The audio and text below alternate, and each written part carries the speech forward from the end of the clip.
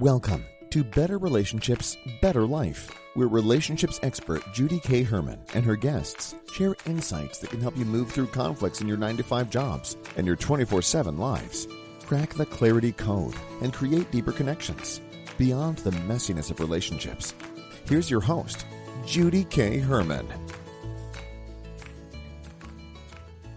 We are tuning into part 2 of Breaking Free from Secrecy and Shame.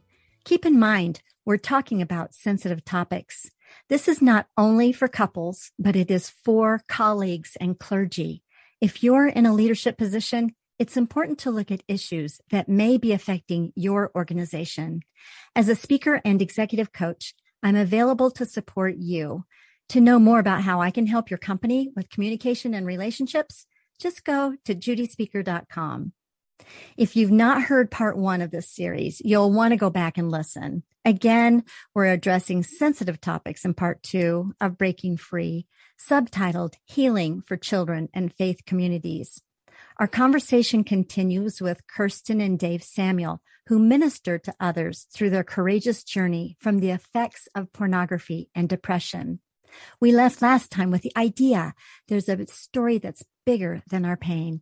Kirsten and Dave show us what's on the other side of this gut-level transparency. Let's listen in. But it was such a pivotal question to me coming from my son, and to say, you know, love is a choice. It's an act of the will. It is not an emotion. And we have it so mixed up. And right now I'm choosing to stay with your dad. I'm choosing to believe we can come back from this. I don't know how, but I'm making that choice because honestly, at that point, I didn't like him. You know, I didn't want to be with him. You know, and I was still dealing. And this was in the middle of me finally going to get this diagnosis of the suicidal depression. Wow. And so I was still in this complete denial mode of, you know, you haven't dealt with this stuff in your life yet either. And so to have that question and to be really put on the spot and realize that something is bigger here. Yeah. That is so touching. Dave, how are you doing as we talk about all this right now? You know what? I tell people, hey, if you're a couple, you're showing up on this podcast, you're going to probably feel like a client of mine too. I'm going to ask you, how are you feeling as we talk about all this? You know, it's part of what we've gone through. Mm-hmm. And, you know, I mean, it's not pleasant, you know, to know what I have done to Kirsten and to the family, but at the same time, it is what it is. Mm-hmm. And, you know, I look back, you know, and like any addiction, pornography was my medication of choice. Mm-hmm. Mm-hmm. And while I don't know when, you know, I was exposed at 5. I don't know if that's when pornography grabbed me, but I know my life from that point on of being a small, skinny kid that was picked on, of not really fitting in, not being sports. I wasn't great at sports. I didn't like sports. I was more into arts and music and that. And so never felt like I quite fit in manhood, so to speak. I did have a father who called me out into manhood. So that was a great thing. But it was always a medication to numb the pain of always feeling different. And that was a lot of the inferiority that I felt was because that's where it came from. So I had to do a lot of work with that of who am I? Who am I in Christ? Who am I as a man? These are the gifts and abilities that I've been given for a reason. And so how do I use them to call my sons out into manhood, but also to be vulnerable and to be transparent, to say, hey, I blew it. Yeah. And, you know, if you're dealing with this, let's talk about it. And that to me, I think, let me hold that, Dave, because that to me is like when you can be vulnerable as a man, that is calling a man into manhood, right? I mean, I'm telling you, I've heard all kinds of stories, and you all probably have heard a lot of stories yourself, but some people's calling their sons into manhood would be to expose them to pornography, which is a Right. really horrible thing. But Mhm. anyway, but that's not the kind of calling into manhood you're talking about. Like, okay, got to be macho and disconnected from your emotions, and go out and shoot a deer or something, and mount the deer on your, get it stuffed, whatever. That's not what you're talking about when you say calling. Why don't you explain what does that mean to you, being called into manhood, or calling your own sons into that? Yeah, we're all different, and my sons are gifted differently than I. And so what I mean by that is, I think I talk about authentic manhood, of being who you were made to be, of being the leader, the spiritual leader in the home, but also a spouse, a co-worker, a co-laborer. We're working together on the same team. And what does that look like? Not saying I'm the man, I have to do everything, but to say, okay, I'm a man, I'm gifted this way, I will function in that, but my wife is also gifted in areas that I'm not. So let me play to her strengths and she plays to my strengths, and together the team is stronger. And so calling my sons out into manhood, and to relate to my daughter in a way to make her feel special as a woman of God, but applying and appealing to my son's interests and how they were made, to say, okay, this is how you're made, but this is how you can be used to strengthen your relationship with your wife, and to be co-laborers, not to lord it over them, but to learn to live with each other in an understanding way. Love that, David, because that's so needed, isn't it? And I believe what you two have done for your family is you've made it, you've shown up with all the stuff, the raw and real things, and you've shown them how that, what, we can face this, we can deal with this, we can grow through it, we can become resilient and grow beyond, right. Which I think is absolutely huge, and what a gift that is. So something that went on with me, I want to kind of shift a minute, because I hear a lot of stories. I do live in the belt buckle of the Bible Belt South. So I do, I've, counseled with pastors, clergy, people in ministry for many years. And I've heard stories on the other side. So what I think is amazing about your story is that you had an accountability group, you had a support system, and so many people go to their churches and try to find support, but lo and behold, undercurrent, there's some stuff going on in the leadership at church, and then they get shamed. And so can you speak to that? Because that was maybe, I'm thinking that, I don't know if that's unique. It would be nice if it weren't unique, that there could be this trusted group. So that's one thing, but I'm thinking everybody in that group you met with on a regular basis for, I don't know, 2 years or however long it was, they knew you really well. I would imagine your stuff that you were dealing as a couple and individually had to have touched them to a deeper level themselves, rather than them saying, kind of lording over you, so to speak. Does that make sense? What I'm trying to kind of weave together here? Yeah. And you're right.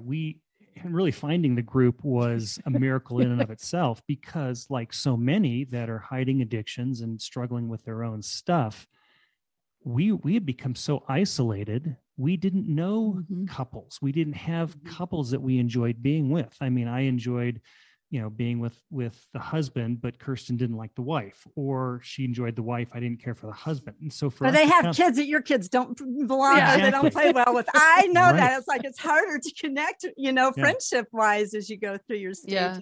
So to find 3 couples that we could both agree on, which was the main thing, was very, very difficult. And, one couple was the one that was the gentleman that helped me formulate the plan that at a breakfast the day before I had to present it, or the morning before I had to present it. Another one was this counselor's couple that we had first seen.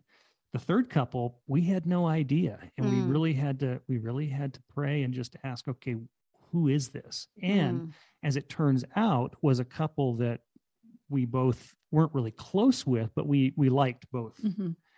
And come to find out that they had also dealt with, I don't think pornography per se, but they had difficulty in their marriage early on. So, and they had a couple that actually helped them. Mm-hmm. And so their whole thing was, this was given to us. We're going to give this to someone else now. Mm-hmm. Wow. So that it was a real gift, but you're right. It's hard, and it takes, because of the isolation. And I think that's the danger of it, where when you realize that you look around, you think, oh, we don't know anybody that we enjoy. That's a danger sign of you're getting too isolated. And I would say that these couples were not in the church, in our church. Okay. They were, one of them was. One was. Yeah. But these were people that we knew from other associations. And because honestly, Judy, we didn't get a whole lot of help from our church. And that's one of the passions that I have, that we have, is to work with churches and to say, it doesn't have to be this way. We can come in and we can help, and there are ways that you can be prepared, that you can help the people who come to you, because I hear that a lot. I went to my church and I tried to find somebody that could help me. And especially for women, all I got was, well, you just need to forgive him and move on. And it's like, yeah, well, no, there's a little bit more than that needs to go into this. And so we were really thankful for these three couples, because they came together. They, two of them knew each other, but all three of them didn't have a connection. Their connection was this broken couple who was a mess and really in trouble. And they really came around us in such a beautiful way. And then to allow them to meet with our counselor, because we did go through intensive marriage counseling, and we just highly believe in it. We promote it. You need someone. Absolutely. When you're in this crisis, you need people that will tell you the truth and go through the hard stuff with you. Wow. Yeah, but we wanted the group to know, we wanted the counselor to know what the group had found. And so, I mean, with all the HIPAA laws and everything else, you had to sign all sorts of things. It was very unusual, but we wanted that connection so there wasn't anything hidden from the counselor to the group and from the group to the counselor. And so that was an interesting step that we took. Yeah, but we don't regret it. Oh my goodness. Let me ask you too, because you would be a seasoned marriage, right? You've been through your stuff. How would you describe your marriage now, having gone through this healing, versus where you were before? Do you ever long to be in the before places? No, never. Okay. We don't have the same marriage that we had before. The one that we had before was broken. Wow. Oh, I want to hold this. What you just said, Kirsten, is really profound. You don't have the same marriage. Mm-mm. You don't have the same marriage. Like, same guy, different marriage.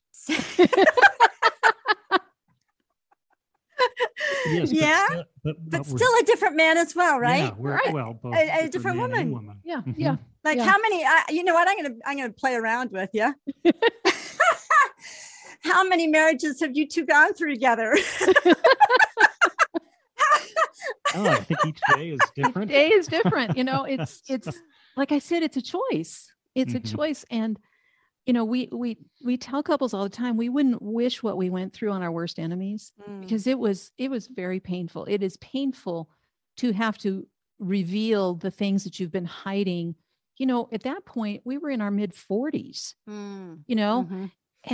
so, you're just in your mid 40s now, right? Yeah, of course. Yeah. This happened yesterday, right? This happened yesterday. A lot of growth. A lot of growth. Yeah. Woo. That huge growth spurt.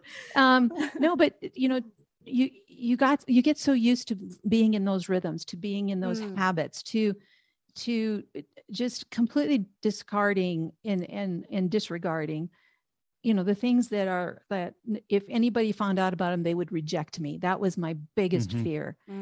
And to find out through these people that came around us at the time, that we could tell them the truth and we did not get rejected.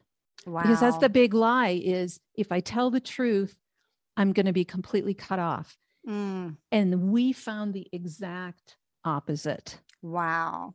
Not with everyone. I don't want to sugarcoat this at all. There were people that, have distanced and stuff like that, or there were people that I think couldn't accept what we were saying because of their own pain that they had unresolved. Yeah, absolutely. That comes out. And that's why people do, like they want armed systems. Whoa, I don't want anything to do with this. This is going to do something to me. Yeah. Right. Yeah. Wow. But to me, I think this is like, the story is so profound and your healing journey is so remarkable because it demonstrates it on this level demonstrates what we all long for. We all long to be loved and accepted within our marriages, like how to have that kind of transparency, I think is not easy. It's not, and it's still not easy, right? No, because again, when you're going to be that vulnerable, when you're going to say, I'm not going to hide anything, that is a huge risk.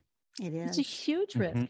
Dave had to risk, I remember when we were standing, when we would have these mandated questions from our counselor during the intensive time. That sounds so harsh. Mandated well, it was harsh. It was harsh. Oh, but we'd have to sit down and look at each other. And one of the questions that I had for Dave was, okay, I need you to tell me how far did this go? Because we mentioned pornography is a progressive addiction. It starts in one area, but unchecked, it's going to go, along a different road. And then to be able to sit there and listen and not do what I wanted to do. And I didn't do this well, but what I wanted to do was rail and scream and throw things. Rip my eyes out. Rip his eyes out. Yeah. And not do that. But then to realize I had things that I had to reveal to him.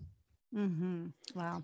And to, at that point, you have a choice when these things start coming out, when these things that you've been hiding from each other start coming out, you have the person listening, the spouse who's receiving the information has a choice in that moment to forgive and to choose to love the mess that's in your spouse or to reject. And so every time you share something like this, we were both in that very tender, unknowing place of, am I going to be received or am I going to be rejected? And that's something that really needs the safety net of a counselor, because there's a readiness, and if you're not ready and you don't know how to process it, it is too much to do. Yes. Wow. Remarkable. So let me ask you this. I'm so curious about how, like what you have to offer. What would you want these listeners to know? Let's just say somebody is listening to this right now and they have this gut punch right now from listening to your story.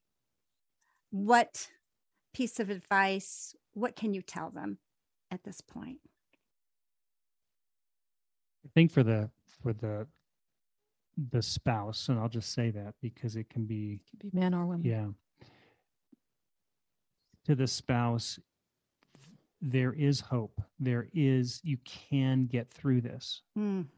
It's going to take a lot of work, but it is redeemable. Yeah. I mean, it's just, and it's just, you have to put in the work. You're good. And you have to put in the honesty. You have to risk being hurt. You have to, as Kirsten was talking about, I had the image of, saying something and then cringing, waiting for the, to get smacked. But, so there is hope. And the other thing I would say, for the spouse that is caught up in the addiction is that it does not have to define you. That's profound. It does not have to define you. Yes. Now I look back and I say, yes, that is that is what I did, but that is not who I am. Wow. And that's the growth that comes from that brings you to that point. Mm-hmm. Absolutely. Absolutely. You are so much more as a human being, Yeah. more than your grace. past. Mm-hmm. Yes. Yes. Oh, Kirsten, do you have anything to add to what Dave said? That was pretty good. I think it was great. Hey. Yeah, no. I would say, first of all, that the worst thing you can do is to stay quiet. Oh my gosh. You are right. Isolation is your biggest enemy, isn't it? It is your biggest enemy. If you look at the animal kingdom and the predators, when a lion is stalking a herd, who's he looking for? The straggler, the one who's isolated. Wow. That's exactly what's happening to us when we isolate. The common understanding and the common thing is just don't talk about it. We don't talk about these things. It'll go away. It'll just go away. It won't go away. That's a re-traumatizing, actually. Yes. Yeah. And the statistic I read when I was doing a lot of initial research and growing and learning about addiction and about trauma, and this came from the Gottman Institute, but that married couples that are experiencing difficulty, whether it is pornography addiction, another addiction, just, screaming, fighting, all this other stuff, wait 6 years. Yeah, I have that. Actually, I have that research in my book. I do too. Yep. Yes, anybody who's writing books will definitely quote some of Gottman's research for sure.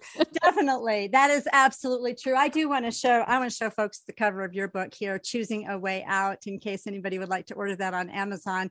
But this has been remarkable because if we had more time, I did want to ask, because me writing my book, Beyond Messy Relationships, was a huge, writing the book itself was transformational for me. I'm wondering if that's what your experience was, because there's one thing about having your little accountability group and having people, but then you're putting it out there. Yeah.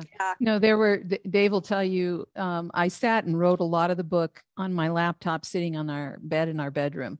I just needed to have a place where I could shut all the doors and be in what I considered my safe place. Mm-hmm. And he would come home from work and he'd come in there, and when I cry, it's the ugly cry, So I know what that's like. And so I'd be sitting there and he'd walk in, he'd open in the door, and, I got the red splotchy face. I got snot all over the place, and I'm just going as I'm writing this. And there were times I remember reaching out to my coach and saying, I can't do this. And the encouragement came back and said, you're not doing it for anybody but you. You're not doing it for anyone but you. And what I found, and I'm sure what you found, Judy, in writing this, was as painful as it was, as difficult, and as difficult as it was even to sit down with Dave and talk about sections in the book, the growth that happened, the next layer of peeling back the pain, the next layer of healing that came about, I don't think we would have managed any other way. It was cathartic. It was excruciating. There were times that I laughed. There were times that I couldn't even see the keyboard for the tears.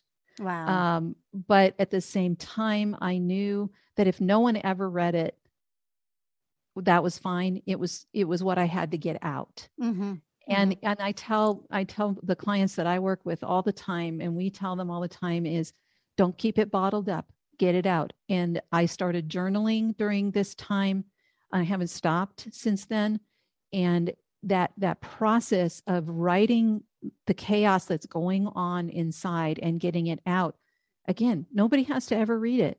I'm not telling you that if you write it, it's going to be published. Right. That's your choice. Right. But getting it out and getting that process is so healing. It is. I mean, I have my clients do that for sure. Mm-hmm. It is something that really is good for your mental health. Mm-hmm. So if anybody that, to start journaling and getting those thoughts out, it helps you sort things out. So this is beautiful. And thank you so much, you two, for showing up and showing out your real selves and giving people permission. You know what? This is good. This is a journey. Yeah, it's tough, but you can do it. There is hope, and there's transformation on the other side. And not a fixed marriage, but a different marriage.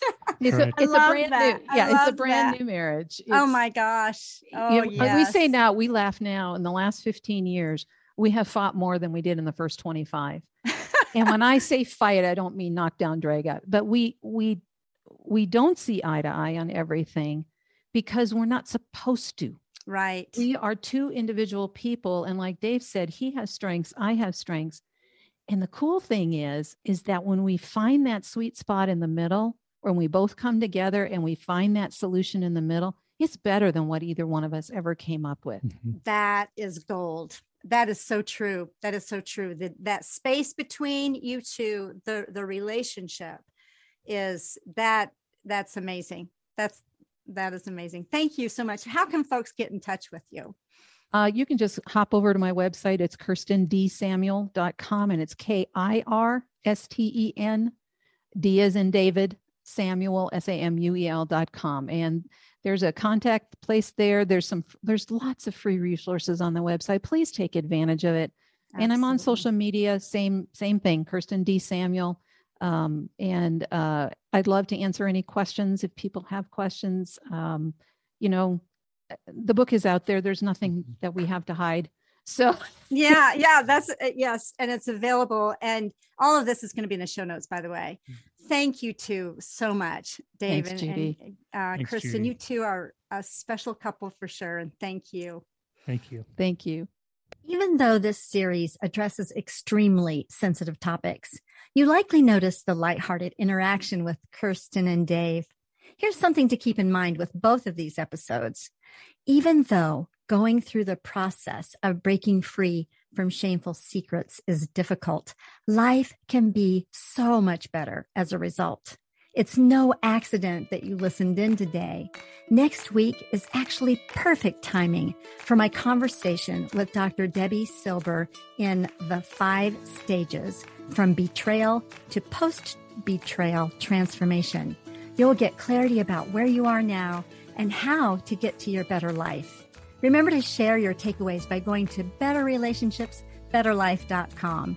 Keep in mind, you're not alone. There's hope and you're worth it. Until then, feel free to share, subscribe, rate, and comment. See you next time for Better Relationships, Better Life.